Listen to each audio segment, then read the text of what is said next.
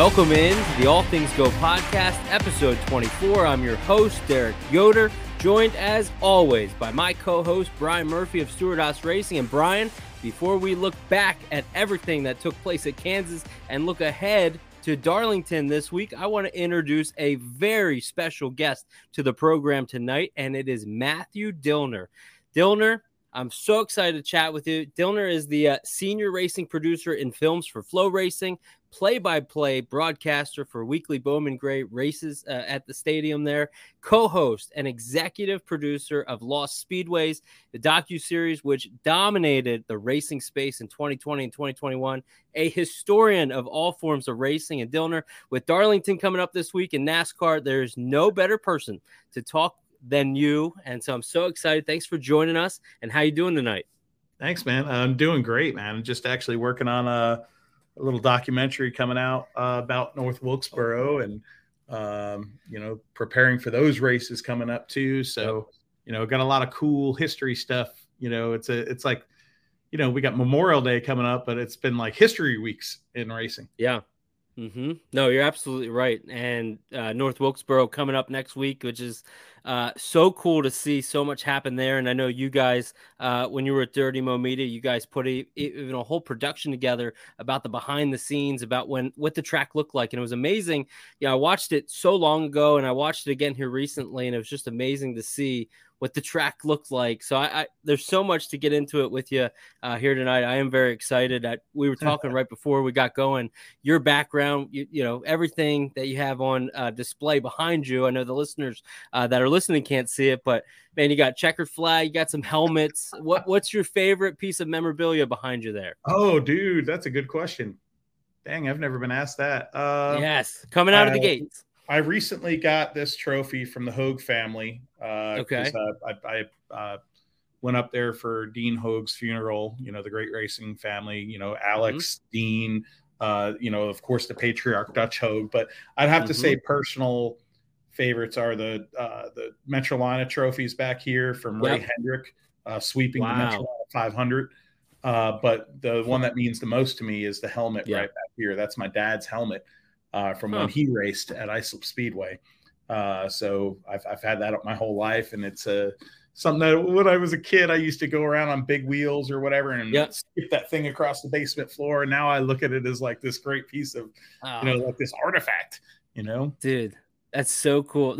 So let's get into it a little bit about your background. You just talked about your dad, the helmet there. How sentimental that is. So tell the people that are listening that are, they know you, they've heard of you. So what's a little bit of your background? I know you're from the Northeast a little bit up in New York, correct? Yeah, Long Island, New York. Just a typical kid that grew up on Long Island, New York as a short tracker. My dad raced before I was born. He stopped racing and put food on the table. So he took us to races, simply put. And we'd go to 1 to 2 races a weekend. And then when my brother started riding, he was like 14, I think, for a regional newspaper up there in racing. Okay. We went 2-3 races a weekend. So basically my life wasn't spent in camp.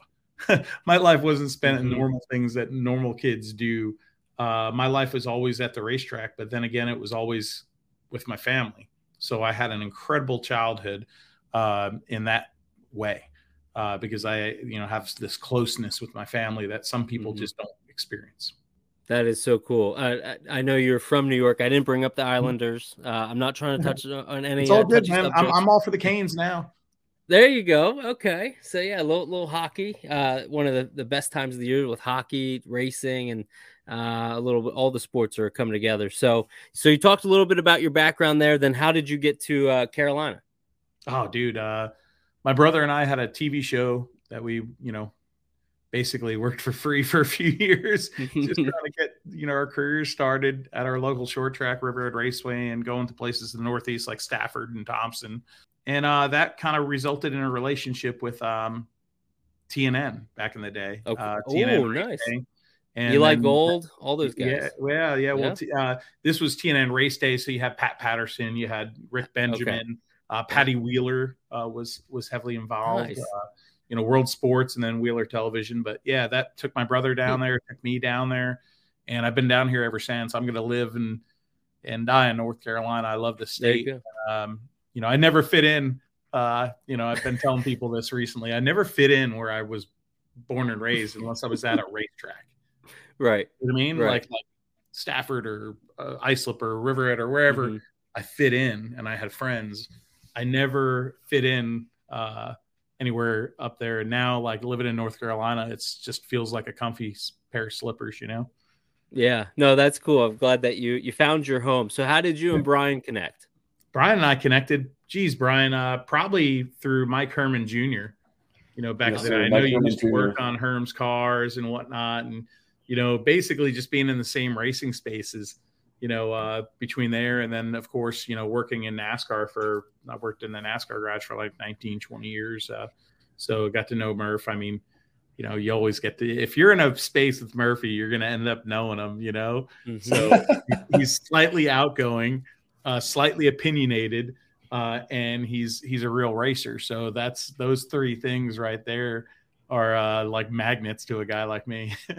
I always tell people those first couple years with Herman and meeting people like yourself and Chris Lambert and Pop Herman and all those people, that core group really turned me into who I am today, the racer I am, what it means to be a racer, and that comes from people as yourself or people on the media side or even some of the officials nowadays. It's crazy how that group was so well versed in so many different ways in the motorsports world. So they were influential, great memories. Man. They were influential to a lot of us, even though I was in the industry before, Herm, before connecting with Herm, their entire family still influences me today, just in the way they live their life and go about their business. So you're dead on, spot on there.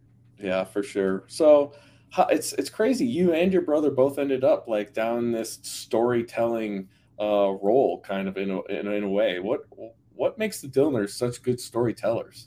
It's a good question, I guess. I don't know. It's because we spent our whole life at racetracks. So, when you're sitting in the stands and you see the race, then you talk about it afterwards. I remember being in the back of my dad's pickup truck on long drives, just talking about what we saw, and breaking it down, whether we were 7 to 10 years old or whether we were 15, and 11 or whatever, or when Bob started writing, I mean, he'd be writing on a pad and listening to interviews on a tape recorder on the way back. So we were constantly, analyzing the races and sound and interviews. And, when it's something you're passionate about too, it's something you want to talk about and it's natural. It's not forced, and the enthusiasm isn't forced because you legitimately love it. So, I guess that's where it comes from, bud.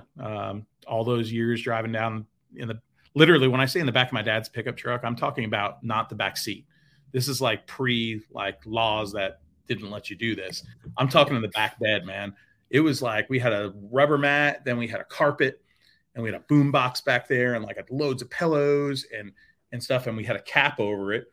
The early days, I remember a few races without the cap, and that was a little rough.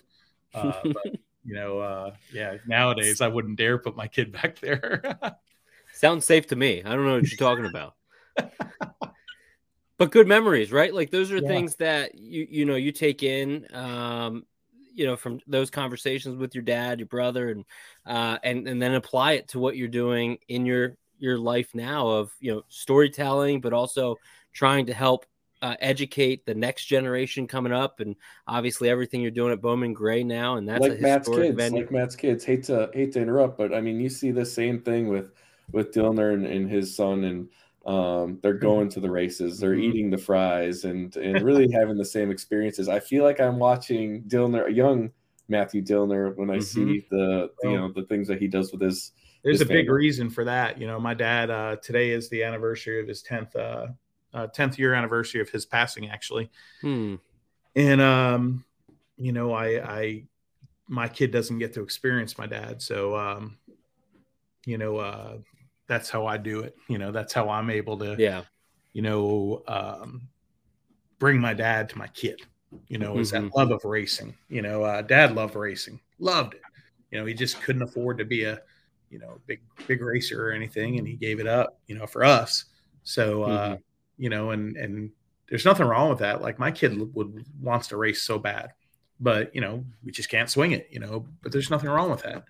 You can be a racer, you can be a racer without being a driver. You guys are, racers. I mean, if you work in the sport and you live, eat, sleep, breathe it, or just enjoy it in the stands, whatever capacity, you can be a racer. Well, what a amazing opportunity to talk to you on, like you said, 10 years after. What you talked about your dad and some of the storytelling. What's your favorite memory of your dad from a racing aspect? Oh, geez. Or a funny story or something like that catches your that jogs your memory. I mean, Dad was everything to us. When we started racing, he would tow when we got a golf cart. We were fancy, man. We got a golf cart. He would tow the golf cart to the races with us and make sure we had food and carry batteries and tripods. And he worked as hard as he did at his regular job, working on roofs and, cleaning and repairing gutters and roofs. But I don't know. I mean, my dad was a rough racer. He got suspended once by NASCAR. I actually got the letter from Daytona from the actual offices suspending him and his brothers. That's interesting, but I don't know. To me, it's just warmth. It's knowing that from when I was 4 years old or something, getting him taken off his belt and strapping me into a orange plastic seat and giving me a steering wheel so I could just watch the races. Or, when I was older and we went and saw we went to shoot a Busch North Series race, and we ended up done with our work, and we sat and we watched a Wildcat division. And I don't think we've ever laughed so hard. These guys were just driving the piss out of these cars and sideways, smoke coming off the right rears and 2-3 wide. And we were like, just loving it. And it's like, I think I have a picture somewhere, because it's like we were just sitting there laughing so hard out of enjoyment, pure enjoyment of just watching racing. And Dad was the guy that I would call if I was at Bone Gray, say like the other night. I would call him on the way home, or I'd call him the next day and go over the race with him. What happened last night? So I can't even pinpoint one memory. My dad was everything to me. Well, Dillner, we're headed to Darlington this weekend for Throwback Weekend, which is in a way both like Halloween and Thanksgiving Day wrapped into one for motorsports fans. A weekend for us to honor and celebrate the men and women, the racers, as we talked about, and the memories that have made our sport as special as it is. When I say Throwback Weekend at Darlington, what's the first thing that comes to mind? And what does this event mean for you?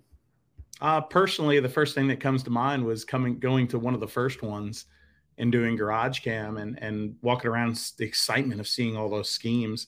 And then personally for me, that one, I think I did the show and then I left and drove home, and we ended up having my firstborn Hudson, and then watching the Southern 500. I remember holding him, and I had a little Winston Cup Series hat I put on his little head, and it was great to listen to Ken Squire and Ned Jarrett in the booth and have that memory. But I think that's kind of encapsulates what that race means to a lot of people, whether you're a pit crew guy or a fan. You go to that race, whether it's the first edition or the 6th edition or whatever, and you see these throwback cars, and it just brings back memories, and it celebrates history, and you're making new memories in the process that are forever connected to them. Every time you see a Bondi Long car, you might think of the Bondi Long car when Clint Boyer drove that paint scheme, it just, there's so many things about that event that just scream Americana too. And I think it's right to celebrate the history of our sport. We can't just live in the history. That's foolish, but to not recognize it like we did for so many years is foolish. And that race finally cracked the surface of what us traditionalists and us people that really have a passion for the sport have been clamoring for years. And finally that kind of like cracked the surface and let people peek in and go, oh, well, this isn't bad, or, oh, this is cool. Oh, fans will like this. Whereas everything it has to be new, and it has to appeal to these audiences. And it's like, no. You have the coolest sport in the face of the earth. Yep. Celebrate it.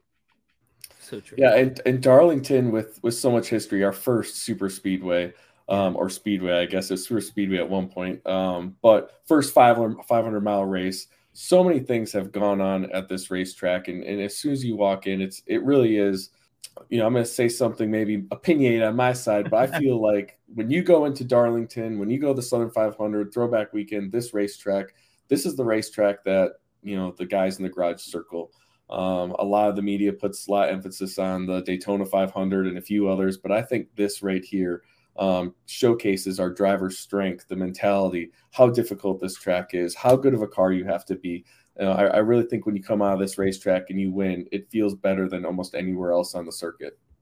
That's a true point, because I think even this spring version, you get that feel because it's Darlington. I think it was way more special when it was the Southern 500, and I don't mean to get into that opinion mess. I think this race should be Southern 500 weekend, but that's just me. You're not the only one. But yeah, to win at Darlington in general is just, when you think about it, you think about I hate throwing out the term Triple Crown or anything like that, but if you think of the marquee events in the history of our sport, you think of Darlington because you think of the Southern 500, and this place is our roots. It's not my roots necessarily, because my roots maybe are in modified racing up in the Northeast, but the roots of our sport are my roots, in general. And Darlington, de facto, because of that, is, I'm not from Indianapolis, right? And we're not, none of us, but Indianapolis is our roots. Chicago, in a way, the first ever race in America, is part of our roots. But Darlington is special, man. I kind of miss going there. I haven't gone in a few years now, and I'd like to make it back this year for the Southern 500. Do you have a particular scheme that catches your eye this year? No, I am going to admit that I have been so far buried in work at Flow right now the last few weeks that I have not paid any attention to the schemes, and I feel terrible for it, especially since you just asked me for it. But I can't lie. I don't like lying. I will say there's one that I don't like, and whatever, I'm just going to say it. Love it. I'm sorry, the Christopher Bell Kenseth throwback. I don't like the numbers like the way they are anyway. Let's not get into that. But then we put it up towards the front. We made it even smaller. And then the DeWalt is the part that's supposed to say DeWalt order is above the thing. And that's not even bigger. So then you have this big old negative space. And I'm like, what are we even doing this for? I get it. Sorry, RTA. I'm not against you, but I don't care if it's RTA, NASCAR, or whatever. It doesn't matter. The sport matters. And I understand the value of placement, but why not just let them put it anywhere between the door? And if they have a sponsor that really would make it look better if it's towards the front, or if they want to run a throwback that's very authentic, you can let them. Let's get back to having a little more freedom. So you just and a word. Sorry. Chicago. Yeah, no, it's good. It's good. I agree. You just brought up Chicago, which, as you said, the first race ever, really. But hey, a couple of weeks ago, Bowman Gray opened up their 74th season. That's incredible. The longest running. That's the longest running, correct? Short track in the country. Yeah, it was cool. We just put out a little documentary about it called Madhouse. And I was able to touch on the history, which was fun for me. But yeah, Bill France and Alvin Hawkins, two great friends, came to the city of Winston-Salem, who had been kind of left with the bill of the paving job by the last promoter that was trying to put on some midget races. And he was like, hey, man, I'm sure he didn't say, hey, man, but he said, hey, let us pay the rest of the bill if you let us hold NASCAR races there. NASCAR was nothing at that point. NASCAR was brand new. This was 1949. So in 48, they asked the city if they could do this. And they ran races there in 1949. Tim Flock, Fonty Flock, the Woods. It was a hotbed At that time, they didn't have the grandstands all the way around. It was just only on the front stretch and back stretch side. They didn't have the full bowl. But even at that, it was a show place. And it's the longest running weekly series track. We talk about places that are special in the history of our sport. And you could talk about Winchester or Indianapolis. In NASCAR, you talk about Darlington or Daytona. In NASCAR grassroots racing, the top of that list needs to be Bowman Gray, because it was the first, France at that point was promoting races, like 1 or 2 races at this fairgrounds track, a race here, a race there, his races in Daytona, and then formed NASCAR. This was the genesis of the NASCAR weekly racing track, where we grew up, whether you're Riverside Park or you're Grandview. I don't care where you are in the United States. If you have a NASCAR weekly track, that's the genesis of it. Wow. I mean, that gives a really good history too of Bowman Gray. So then what's it like for you? Because I know you go virtually every weekend, you've been calling races. So what's that like for you when you're atop the tower and you're calling the races and just look around and you're like, this is where NASCAR, really the grassroots is what we talk about so much, kind of got its start. So what's that like for you? It's awe-inspiring, and I hope that doesn't sound PC. Because it's hard to put into words. I'm a very emotional person. I'm very passionate. A lot of people will pick on me for that. But I'm not going to change it because it's just me. And Bowman Gray Stadium means a lot to me. I didn't start going there in the 70s or 80s. I have more history with other tracks, but I started going there in the early 2000s, and it's just special. And to be able to actually have the privilege to sit up there and call a race at that place is absurd. If I had the chance to do it once, I would have been happy. But once I started doing it more, I wanted to do it more. Also, selfishly, I wish in my 20s I realized how much I enjoy actually doing that. Like sitting there and talking about racing is something that I enjoy, but to sit there and call a race, I never thought I'd enjoy that. And I am having like stupid amounts of fun doing it. I may not be, I'm no Mike Joy, I'm no, Rick Allen. I'm not that, but like I'm me, and I cannot express how much I enjoy doing it. That's really cool too, because, in this day and age where you're doing flow racing, your son is able to hear what you're saying, right? To hear that you're calling the race or what that sounds like. So it's almost like I've got to call his Matchbox races now. Ever since I started, I'm calling those too. So I'm working 2 jobs in terms of announcing now. Which job do you get paid better? Definitely not the one at home. The Matchbox cars go. My daughters. So I have 2 daughters, Brooklyn and Bristol. And Bristol she just loves racing. She loves the cars, and so she has her little die cast that I like at Kevin Harvick, Jimmy Johnson, a couple Dale Earnhardts, where she'll just kind of race them around. So I get what you're saying there about, I haven't done any commentary work yet. She hasn't asked me to do that. Maybe there's a reason why, but with everything then you got going on this year at the track, what are some storylines, what's some things that you can kind of spill for everybody? Cause I know a lot of people that we talk to, they're either looking to get their flow racing subscriptions or kind of get into it. So what's some of the storylines that you have going on this year?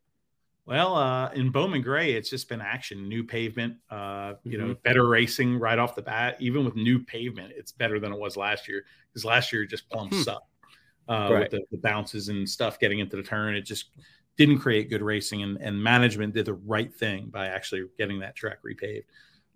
So first time repaved since when?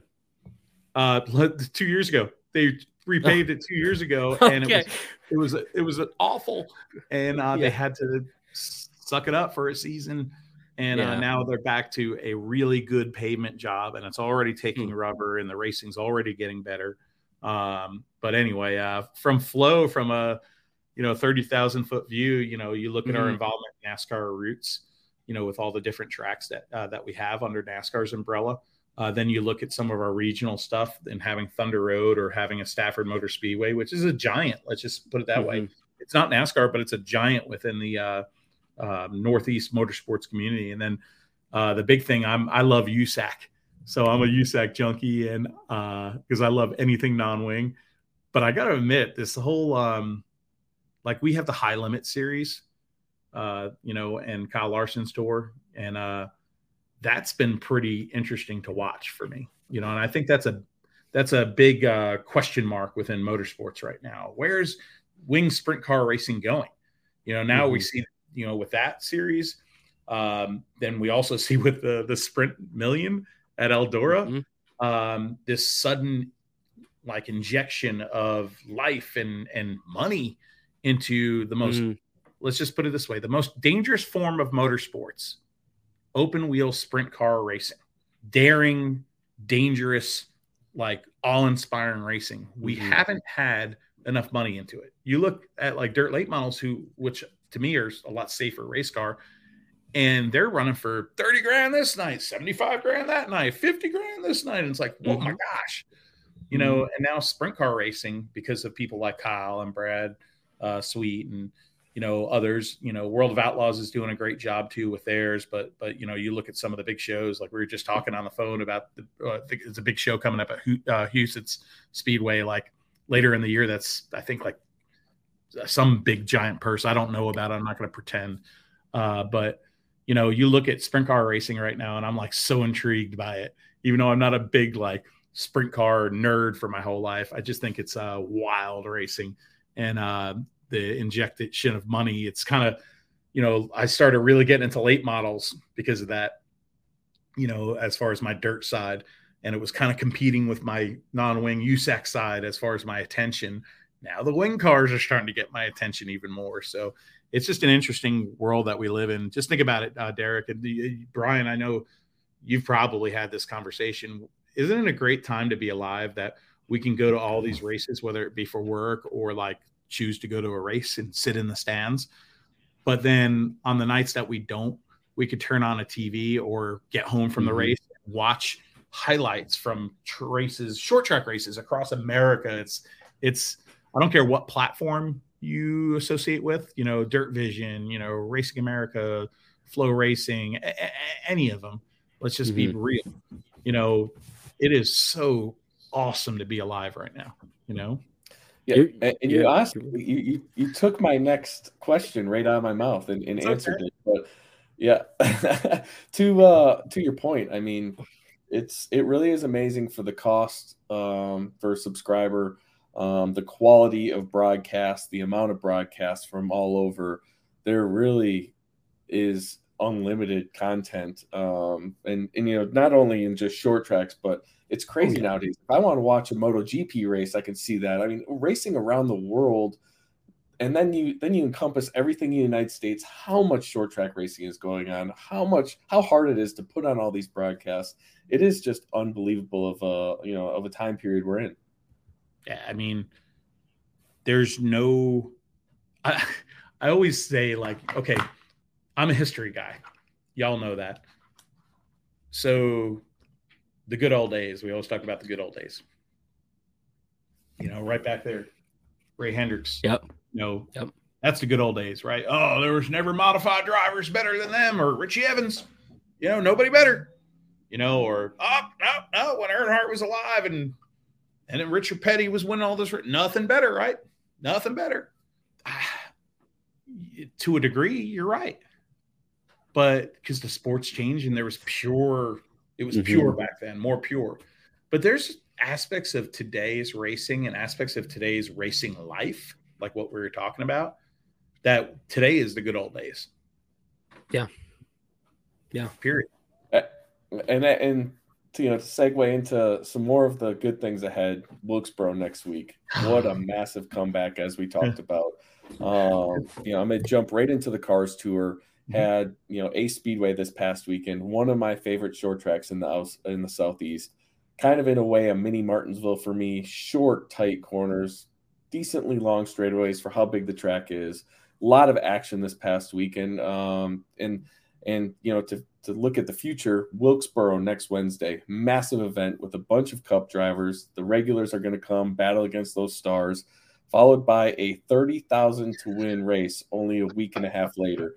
Yeah. These past 3 weeks have been just absolutely incredible for the late model stock scene. What are your thoughts on what we're seeing in this type of motorsport? I think it's a renaissance. Period. I mean, I think we are in a short track renaissance. I think the genesis of it was COVID, Kyle Larson's barnstorming tour across America, garnering interest.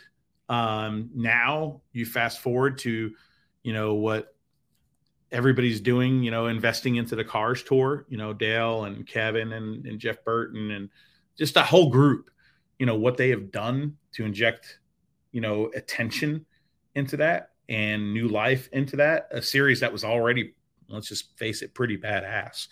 That tour has been on fire for a few years. This isn't because of them, but I'll tell you this, the revolution, the short track renaissance and revolution will be in part because of them, because they are going to take this tour to different heights. They have the competition, they have the cars, they have the drivers, they have personalities, they have the racetracks. What else do you need? You need, right. What do you need? I mean, it's there, as a fan, or, if you can't travel to the races, you can watch it. If you can travel to the races, holy crap, they're amazing. Ace was great. North Wilkesboro will just be North Wilkesboro. It's going to be awe-inspiring. But Tri-County used to be a dump. Let's just be honest. And what Shad and that group has done at Tri-County has been miraculous to clean that place up and put elbow grease into it and clean it up and paint it and grow the grass nice and make it family friendly. And now they're going to have a $30,000 to win late model race there. Like, hallelujah. Good for them. Mm-hmm. Good for them. Good for the sport. Great for cars. It's just up in the game, man. And here's the thing. Rising tides raise all ships. It's a cheesy bonehead, whatever saying. And I say it all the time, so my friends are going to giggle when they hear this. But I'm sorry, it's true. Rising tides raise all ships. So this deal with the Cars Tour is going to help other aspects of short track racing, and just like the rise of dirt late model racing with payouts and Kyle Larson's barnstorming tour, everything's going up, and we got to just keep the momentum and keep it going. Yeah, and to echo what you said about Tri-County, that place, I went back last year about midsummer for the first time in probably 10 years. I mean, it'd been long enough where I forgot it even had a tunnel. And man, to your point, that place looks just absolutely gorgeous. Really like what they've done with paving it. I think they're taking it step by step, which is great. But yeah, 30,000 to win, great short track, multiple grooves. I mean, the place just puts on fantastic racing. Saturday night before the real quick. Yep. You let me ask you something. Have you been watching some of these Cars Tour races more than this year? We're paying attention to the series. Last year is kind of where I picked it up. So I would say series do you know right now? And I'm not dogging on other series that I love, like Wheel and Modified Tour, or Smart, or Super Late Model Tours. What series do you know that has about 20-something cars every week that can win? It's like the old Busch series, man. It's crazy. Yeah. No, it is, I think, pound for pound, the most competitive short track series in the country. And I'm not so sure if there's anything close, not only in competition, but the product you get, as all the points that you put out about, what the good things the series is doing competition wise, car counts, short tracks. I had the list of the tracks that this series goes to, just an all-star lineup of short tracks in the Southeast. So, I think it's tough that all of the races are in the Southeast. I think they have to be in the Southeast. I wish it was, more people were able to show up to these. If you are coming to the race again, Coke 600 weekend, go to Tri-County, go to the North Wilkesboro race. If you're in the area, look up the schedule, because as you said, this is easily some of the best, if not the best, most competitive short track motorsports, series in the country, as you said. Yeah, to me, it's the top asphalt series in America right now. And I have a lot of series that I really love, and they're doing great things. But there's aspects of Cars Tour that I think they can improve on. Don't get me wrong, it's not perfect. But as far as the competition and the amount of quality cars at these events, it's unbelievable. And for about 10 years ago, we talked to Weaver about this a little bit too. Like, late model stocks were in a bad place about 10 years ago. I was truly worried that this platform, was really about to disappear with, the supers kind of igniting their popularity in the South and all across, the United States in general. But to see these late model stocks come back, this is where I started my roots are in late model stock racing. And I remember always getting into little battles with Herman about the late model stock era, even though, he was, obviously part of late model stock racing himself, talking about the difference between supers and late model stocks. And, it's just great to see this platform reignite in a huge way. Late model stocks aren't going anywhere. Nope. No, they are not. And I think what ASA is doing, hopefully that gains traction because that's great on the super late model side. So I just want asphalt racing to start thriving again. And I think we're at the bottom of it happening, right at I don't want to say the word genesis again. I was trying to think of another word, but if you think about it, look at modified racing in the South. Mm-hmm. I'm a modified guy. There's no secret there. So I freaking love those cars. And if you look, I pay attention to whether it's Stafford with the SKs or the NASCAR Wheel and Modified Tour. And they've been healthy for a long time. And they're getting healthier now again, which is really cool. The race at Monadnock was awesome. But, I thought Southern Modifieds were pretty much dead down here, in the South. We had Bowman Gray. And then we had a few kind of tours that just weren't cutting it, no offense to the people involved because they were trying. But we have them on our platform, Smart Modified Tour at Flow. But what Chris Williams and that group has done, I'm close to those guys because I'm a modified guy. So I see what they're doing. I see it really close. And what they're doing is pretty darn special over there too. They may not have the horsepower like Cars does as far as the attention with, the people involved. But they're doing a lot of cool things in the space too, with their video department and some of the promos they do. But the car counts have gone from, having a little touring modified race maybe a few years ago, you'd be like, oh, if we could get 15 cars. Now they're like 25, 30 cars. When did that happen? It's pretty righteous, man. I love it. I would say that it's arguably the best time in our, in a while where racing is at its peak and the grassroots element is really coming up. You mentioned about Kyle Larson's series.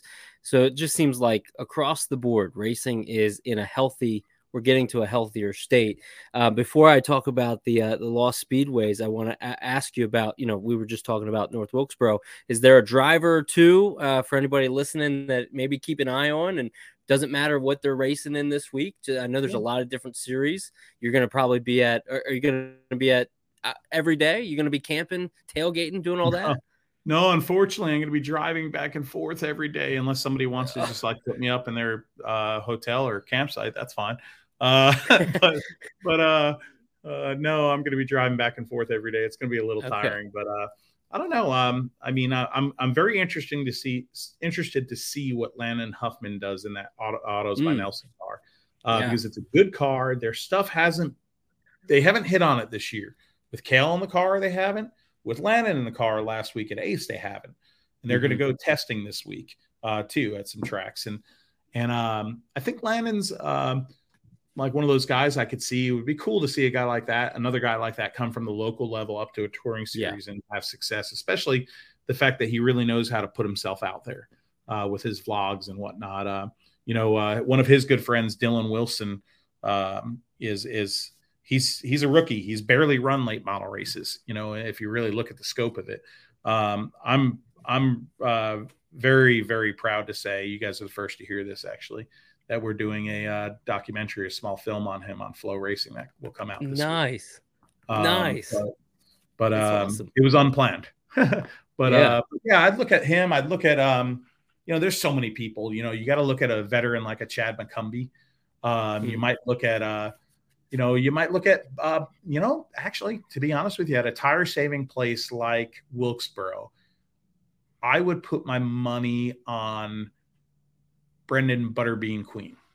You saw what he did. What a name! South Carolina 400 weekend at Florence, a very tire saving type track.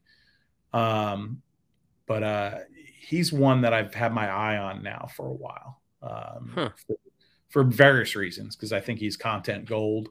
But and his personality, I always love the guys with the good personalities.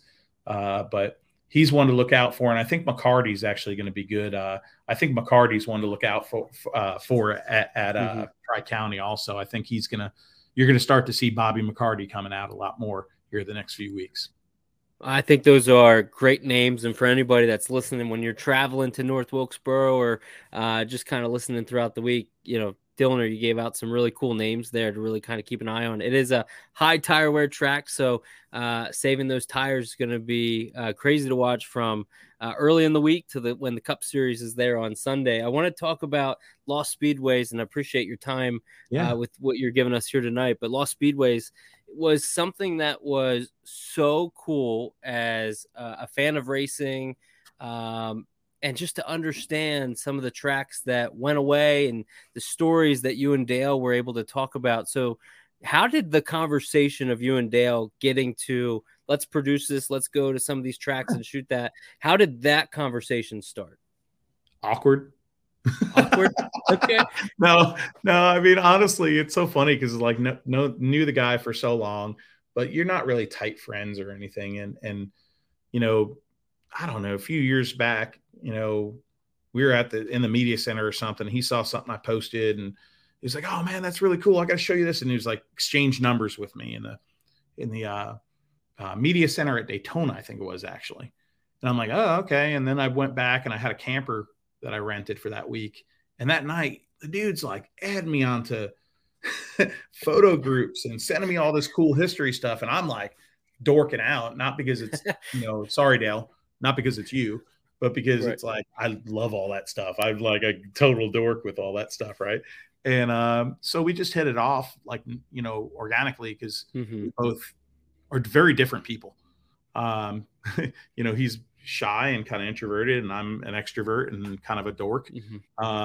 But we both have like real respect for our sport, where we came from, both of us. And we just hit it off there. And it was like funny because like when I lost my job at NASCAR, Mike Davis was the first person to call. I always go out of my way to tell people that because it's something that I'm proud of. Mike and Dale called me and gave me the opportunity to basically resurrect my career. And without that juice and that opportunity, we're nothing without opportunity in this world. We could be the most talented people on earth. If somebody doesn't give you a chance to show your stuff and you don't meet that chance with hard work and honesty, you're not going to go anywhere. But yeah, that he hired me, and then it was even awkward from there. Like I remember one time he came in and like I hadn't shared our map with him yet. I have a map, with my buddy Bobby Marcos and my buddy Kyle Rizak from Canada. And it's like, Dale has this map. And finally it was like, I didn't want to show him the map, like send it to him. I wanted to show him in person. So the one day he like, this is so Dale. One day I'm sitting there, like I'm in at like 6 a.m. and I'm like working on the download. We're going to be taping at like 9:30. And I don't know, it was right when Isla, I think, was pretty little. And he just like shows up, scares the crap out of me. He's like standing back here, hey. And I'm like, I'm like this. And it's like, he's like, oh man, I was just, awake and came by. I wanted to give you something. He gave me something. And we started chatting and we started talking about our maps. And then it was like a few weeks later, we're in some meeting and he like loosely mentions like Lost Speedways. Like, I'd like to do something with that or that show. And I'm kind of like really protective at that point because it's like something that I really, truly have a passion for is that. So I'm like, I don't like to, I worry about it, because I'm full of anxiety. And and he's the one that really made it happen. He's the one that, the idea isn't mine even. It's so many people have had the idea of exploring abandoned speedways and documenting them, but it was something that I'm really, really passionate about. And he saw that, and he was super passionate about it too. And he kind of pressed for it. And then he also advocated for me because, no network wants to put a big old dude like myself on, a common guy, right? They want probably some good looking debonair kind of smooth talking guy. But he and Mike both advocated for me, and we did the show, 2 years of magic, man. I wish we had a third season, but like we weren't even expecting one season. Let's be honest. And having 2 seasons of that show is like probably the most magical time of my life. It was hard producing a show during a pandemic and lots of challenges. But I got to say, I live my dream doing that show, and I'll always be forever thankful to Dale and Mike, because they are the people. Even more, not dogging on Peacock, because they thank you to them, but like Dale and Mike are the ones that really made that happen. For guys like me, for guys like my friend Bobby Marcos, who worked on the show with me, and then our whole team. But it's the greatest thing I'll probably ever do in my career. Well, it's an amazing thing to see it. I know as a producer and all the work and time, communication, obviously connecting with individuals to talk about the track and talk about their experience at those venues. I mean, we talked about it earlier. You said, what's that behind you? And it's Augusta National, number 13th hole. But you guys wasn't there a racetrack at Augusta, Georgia, or somewhere around there? I think I remember you going through some of the woods and pulling out pieces and just talking about was giant letters. Yes, that's right. Yes, I remember that now. And these things were like this tall. Yes. They're huge. I'm thinking I can move this sucker when I first saw it, and I'm like, and I'm like, no. I'm so glad I remembered that, because it just hit me as you were talking, and we talked about Augusta. Didn't you get stuck on a golf cart, or somebody got stuck, or and it was we literally got a golf cart stuck. So then we were like, well, I guess we should shoot this. That was an amazing episode, because the danger of that course. You couldn't walk that place. I mean, maybe I could, but like, it was the whole crew getting it. I mean, that place was just giant. That place was huge, and that it was magical, because that was one of those ones where we're looking on the map, and I've always known the half-mile oval and the drag strip. Never knew there was a giant road course around it, literally, until we're about to go into this whole process of doing these shows. And somebody said something about the road course, and I'm like, what road course? And I look at the map, and I'm like, I'm literally looking at the map and going like, holy S.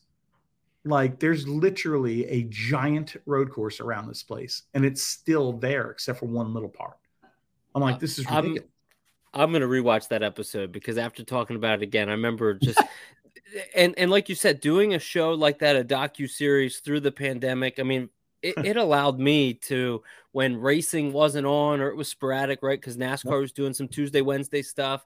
For me, it was like, I just love to binge this. I'm up for MPA. So Nazareth Speedway is, abandoned. And it's always, when we had Barry Braun on, I mentioned it a few times, that go revive that place, right? Because the history of it and what that place is. But to see some of the tracks and some of the places that you guys were, and then see some of those beginning images, and then see what it currently is. And it was just like, my goodness, to put everything together. And I always liked when you collected the dirt or collected a little piece of it and had that, because of the history there. But what was a thing or two that maybe didn't make the cut that maybe nobody really knows about? Well, there's one. Anytime I've been asked that question about 3-4 times, and I wish I had an answer that I should say, but I just go back to an answer that I probably shouldn't. But whatever. I like that one. There was a Jungle Park in Indiana, very dangerous, deadly racetrack with a very dark history. And that show is one of my favorites. Partly because of the place. When you walk in there, you feel heaviness. I'm not saying ghost. I'm just telling you, if you ever walk that place, you would feel something. Right. In our research, my friend Tom that wrote the book about Jungle Park and kind of learned about this through him and, learned some more about it. But there was in 1932, there was a driver, and picture 1932, you're talking about big cars, primitive Indy cars, like open wheel, open cockpit, no bar yet, no seatbelt at this point.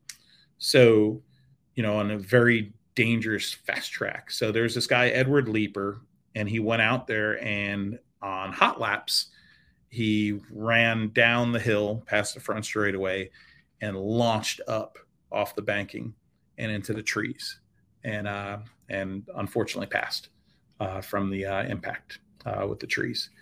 So story doesn't end there. A local newspaper spoke with his cousin weeks after it was like a week or two after the newspaper article, the funeral. And his cousin said that Edward Leeper had told him that he was going to go to Jungle Park and end it all tonight. And, wow. You read that and you think about that when you're walking around a place like that. If you've known anybody that has had, those thoughts, it hits deeper. So it's probably one of the darkest stories I've ever known in motorsports, and one of the most unique, definitely the most chilling. Probably not the one that should come to the top of my mind, but it didn't make the cut. Obviously, it was a little too dark. But motorsports history is, most 99% of the time we showed motorsports during Lost Speedways. It's glory and its scars.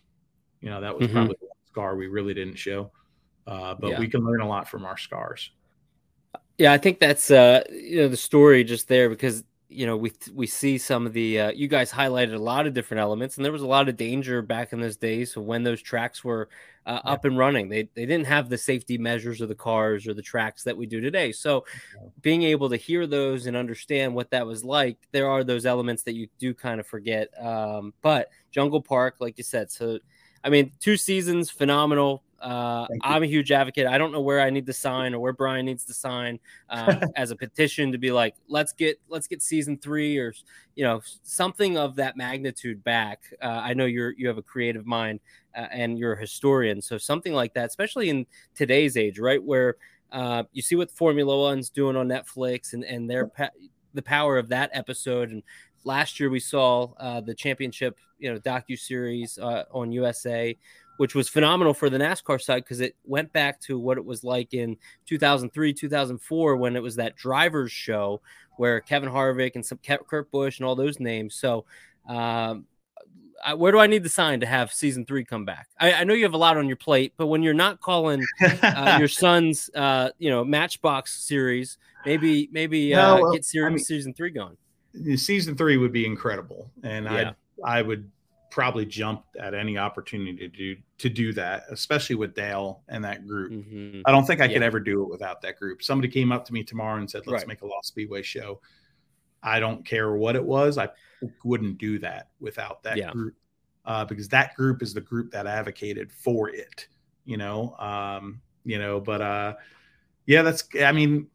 maybe not Lost Speedways, but the job I'm doing right now currently with Flow, that's part of that job. We're trying to produce a short track film, a racing film a month. So, we started with the Bettenhausens, Legends of Racing, the Bettenhausens, which was a wildly popular hit. Especially once more people the hearsay started to go on, like, holy, because there's a lot of people that don't know about the Bettenhausens. But once, if you make yourself watch that film, you're just stunned with the story, like absolutely floored with it. It's like if you're a Formula One, if you didn't know anything about Formula One and somebody said, go watch Senna, that person would come back with a deep understanding of some things. And it's a very powerful and moving film. And to me, Senna's my favorite, so I don't like comparing it to Senna, but like it had that effect, on some people that didn't know the Bettenhausen story and how incredible it is. But, we did that. We did the film Madhouse. We did a film on Jonathan Davenport called Dirty Dollars. down on his ranch, which was did really well. We're working on some other ones right now. Can't say which one, but we've actually got that Dylan Wilson one coming out, but then we also have another film coming out towards the end of the May that I can't say yet, but it's going to be pretty incredible. And then, of course, Dirt season 1 finally comes out. I joined Flow after that series was shot. Okay. And Paul Gandersman, he's my teammate, my colleague at Flow. I mean, he's still working on it, like probably right now. Like they've been putting so much time, so much effort into this show. And now it's been bought by Fox. And it's like a co-production with Fox. So it's going to air, I think it's the 16th of this month on FS1. And then, of course, it'll be available on Flow as well. So I'm proud. I'm proud to be part of the films department and, not just doing the content stuff that we get to do at Flow, which is awesome, and the live broadcast. So you got that and you got that. You also have this films department, which it's kind of like Netflix, man. You go on Flow, right? And you got your tiles with your live events. And then you've got your features, right? And your content, and your interviews with drivers and all that cool stuff, right? And now if you scroll down, there's films. So during the day, I used to sit there and watch like 24/7. That's all you had to watch during the day. Now you have all this content. Now you have long form stuff that you can watch. That scratches the racer itch in me, not just from producing stuff, but just even as a consumer. So. Well, that's great. And I was going to ask you, just to kind of plug some of your stuff. You nailed everything there. How can everybody that's listening to the show best support you and what you're doing? Just go subscribe to Flow Racing. But honestly, the best thing you could do is, this isn't a PR BS line. We say it all the time with our broadcast. Say Bowman Gray, right? I do the play-by-play at Bowman Gray. You would think I lead with, watch Bowman Gray on Flow. No, I tell people all the time, no, go to Bowman Gray. Because streaming partners have a responsibility to promote the races and get people to the racetrack. If you can't, then you watch with us. And that's the healthiest approach. And, when I came on there at Flow, they had the be there, and I'm like, okay, is this some cheesy line type thing? And it's like, no, there's a directive, from people like Michael Rigsby that, or Tim Truex, some of the people within our motorsports deal at Flow, we promote people to go to the racetrack, and if you can't, then you go watch it. Well, it's definitely, like you said, go to the track, get that experience, understand who the drivers are, especially in that grassroots level. But Bowman Gray, you will never be disappointed by going to a race there anytime throughout the week. I can't wait to go for my first time, but just knowing so much about the history and what happens there. So text me. I will. I will buy your ticket.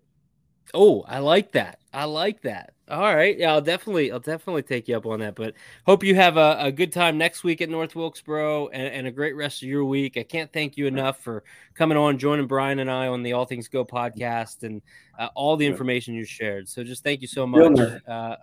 Dillner, you'll see when you look at your phone, we have like a text message behind the scenes that me and Derek have to kind of talk about what to talk about next and just be a little bit more organized. I actually was texting you the first 5 minutes accidentally, but oh really?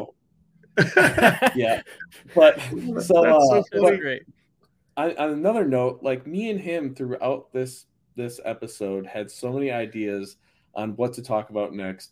And, this was such a fun conversation because even before we could ask you, you were already talking about the very next thing that we were talking about. So, I'm sorry. No, you're good. You're good. That just shows, man, it was such a good conversation. Thank you again. Last second, when I thought of, the best person to have on this week to showcase this week's events, next week's events, you were my first thought. So thank you for all you do for short track racing, motorsports. Appreciate everything you've done over the years. So, we'll let you go and you can tuck your kids into bed. Thanks, man. I hope to get to see you soon. And it's been too long, Murph. Maybe we should go grab a barley pop somewhere. And Yoder, I literally get my number from him. You text me. I will. when you're coming to Bowman Gray, I will buy your ticket. I love taking people there for the first time. It's kind of a thing that I do every year, and I just got to do it with somebody last week.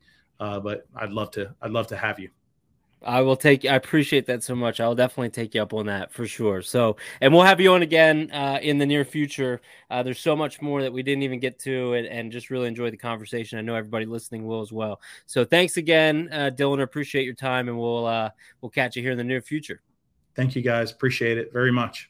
And that will conclude this episode of All Things Go. Make sure you like and subscribe so you don't miss an episode, and be sure to follow Matthew Dillner on all his available social media accounts as well. For Brian Murphy, I'm Derek Yoder, and we'll catch you next time for episode 25.